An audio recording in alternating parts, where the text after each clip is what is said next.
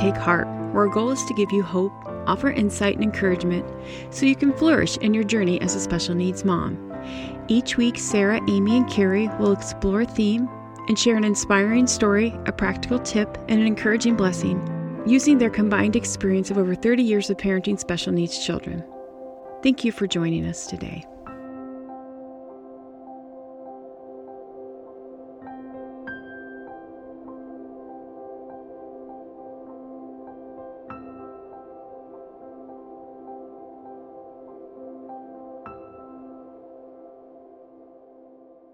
Hello and welcome.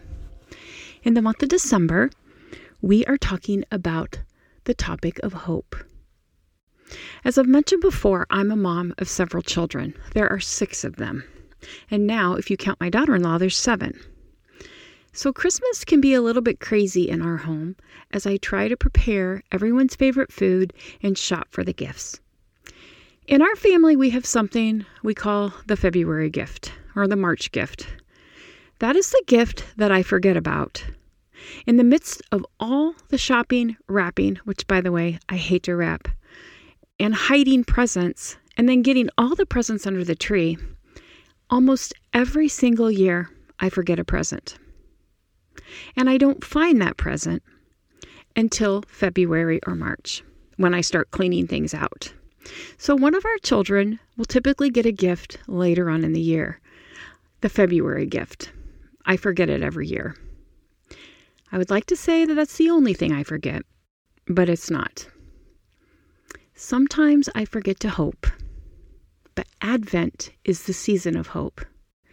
It's a season we search the sky for the star, we look in the scriptures for the road signs, watching and waiting for Emmanuel.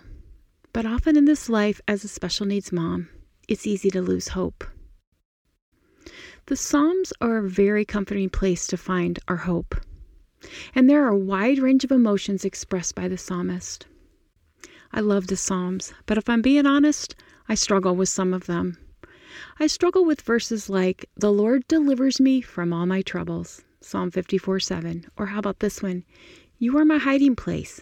Protect me from the trouble," Psalm 32:7. I don't know what to do with verses like that. I truly believe that God holds our lives in His hands, that He cares and He sees. And I've been told that prayer changes things, and I believe that. And there are countless stories to back that claim up. But sometimes we can pray and pray, and our situation cannot change one bit. Where is the hope then? I believe God loves us, but sometimes, if I'm being honest here too, it seems like He can forget us. I believe that God sees us and hears us, but sometimes life seems to crush us, and I don't feel the least bit delivered from any trouble. But that doesn't mean I stop trying to hope, and that doesn't mean I stop praying. Prayer is a way to hope. And prayer may not change the hard situation you're facing, but it is an opportunity to bring your hope and your heartache to God. I have prayed many prayers in my almost 28 years of being a mom. I have prayed prayers begging God for help. When my 3rd son, Evan, screamed for the first 6 months of his life, I remember laying in bed at night with a screaming little baby and saying to God, "God, you parted the Red Sea. You rose Lazarus from the dead. Can you not make this baby stop crying?" Which He didn't. But that's okay. I prayed for answers. I prayed for the right medications and doctors for my special needs kids.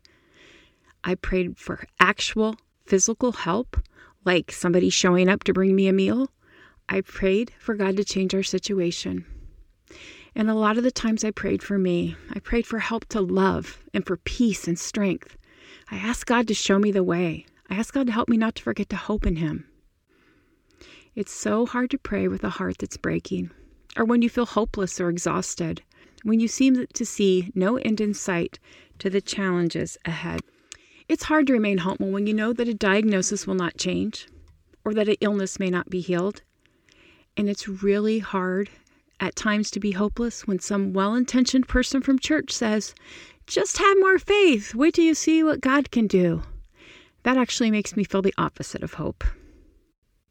If you're in a place of feeling hopeless right now, I want to tell you a story of someone else who felt hopeless. In Luke 1, we hear the story of John the Baptist's parents, Zechariah and Elizabeth. The Bible says that they were both righteous before God. They walked blamelessly in all the commandments and statutes of God. But they were unable to have a child. Elizabeth was barren and they were old. Now, Zechariah was a high priest, so he was in the Holy of Holies doing his priestly duty when an angel came to him and told him he was going to have a child. Zechariah was like, this is my translation. What? How can this be? I'm old. My wife's old. How in the world are we going to have a baby? Once again, my translation. Zechariah was shocked. And the angel said to him, "Behold, you will be silent and unable to speak until the day that these things take place, because you did not believe my words." Zechariah was silenced. He was silenced for his doubts. Now, he was a faithful man, and I wonder if his doubt was just the result of living with an unanswered prayer for a long, long time. I wonder if he was just shocked. I have to admit that if the angel Gabriel showed up right now and told me all would be well with my daughter who has reactive attachment disorder and fetal alcohol syndrome, I would question it too. It's not that I don't believe God can do it. It's just I've stopped believing it will happen here. I take a lot of comfort in Zechariah's doubt because he was a faithful man. He was a high priest. It's not like he didn't believe in God. He had been steeped in the promises of help and rescue of the Psalms. He'd heard the stories that God could part a sea and make water come from a rock. That was his entire faith story. And yet, he still doubted. We can believe a lot of big things about God, things that are true, but when our hopes and prayers are not answered, we begin to lose hope. Not that God can't do it, but that it may not happen for us. I used to think that God silencing Zechariah was only a punishment. But now I'm wondering if it's also a mercy. 10 months of silence allowed him to ponder the goodness of God. The Bible says, "Be still and know that I am God."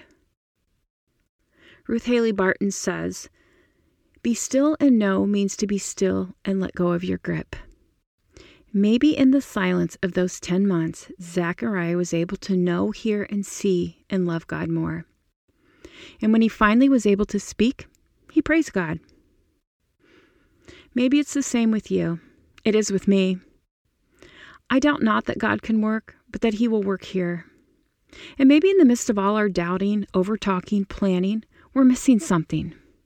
Maybe we need the gift of being quiet to really know, hear, feel his goodness, and remember that we are in his hands.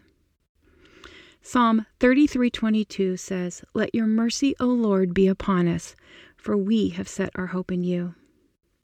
Psalm 62:5 says, "For God alone, O my soul, wait in silence, for my hope is from him." We need to remember that our hope is not in us or our solutions to our problems, but in God alone. We may not get the answer we want, but he is working and redeeming and loving us. So, here's my challenge. What if instead of looking for solutions or feeling hopeless, we looked at Jesus with hopeful eyes? How can we do this? How can we look at Jesus with hopeful eyes? How can we put our hopes in his mercy and love?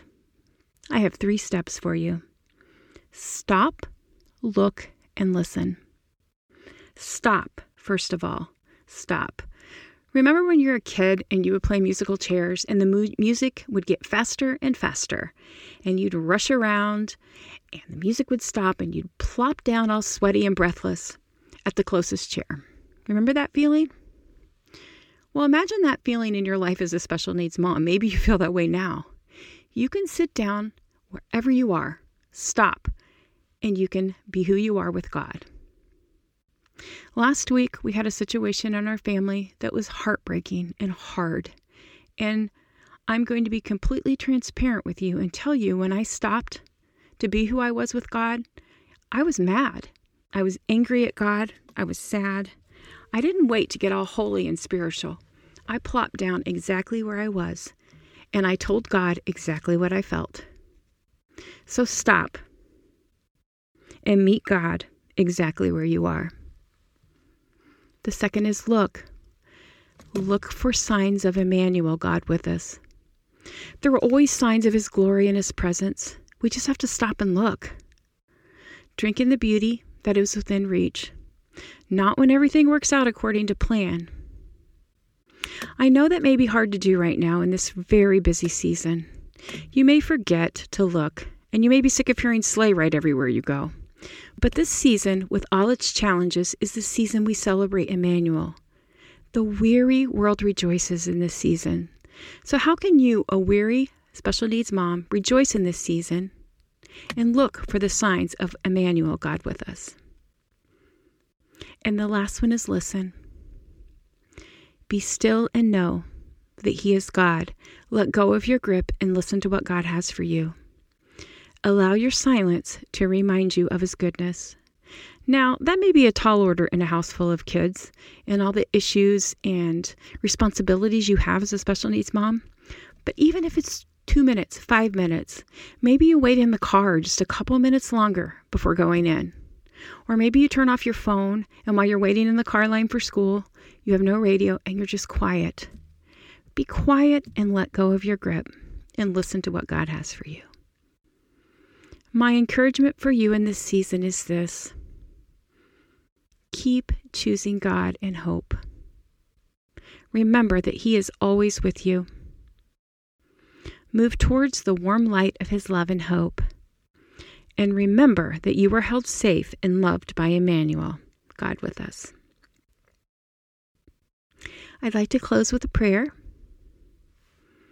Lord, help me to stop, look, and listen to you. Help me not to listen to the lies that fear may be telling me, but help me to look up. Help me to look up with expectant hope. Let me not know the hope in my own expectations, but help me to hope in you. Help me to see you in this season and look to you with hopeful eyes. Help me to remember that the Lord will redeem the souls of His servants, and none of those who hope in you will stumble.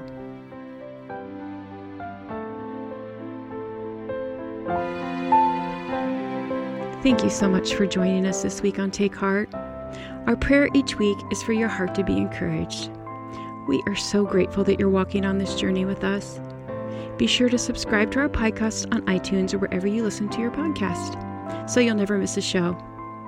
You can follow us on Instagram at Take Heart Special Moms. You can also sign up for our newsletter on our website at takeheartspecialmoms.com. You can also look for our show notes and our transcripts on our website. If you have any questions or comments, just follow the link in our show notes. We would love to hear your story. And come back next week and listen to what Carrie has to say about hope. Thank you for joining us.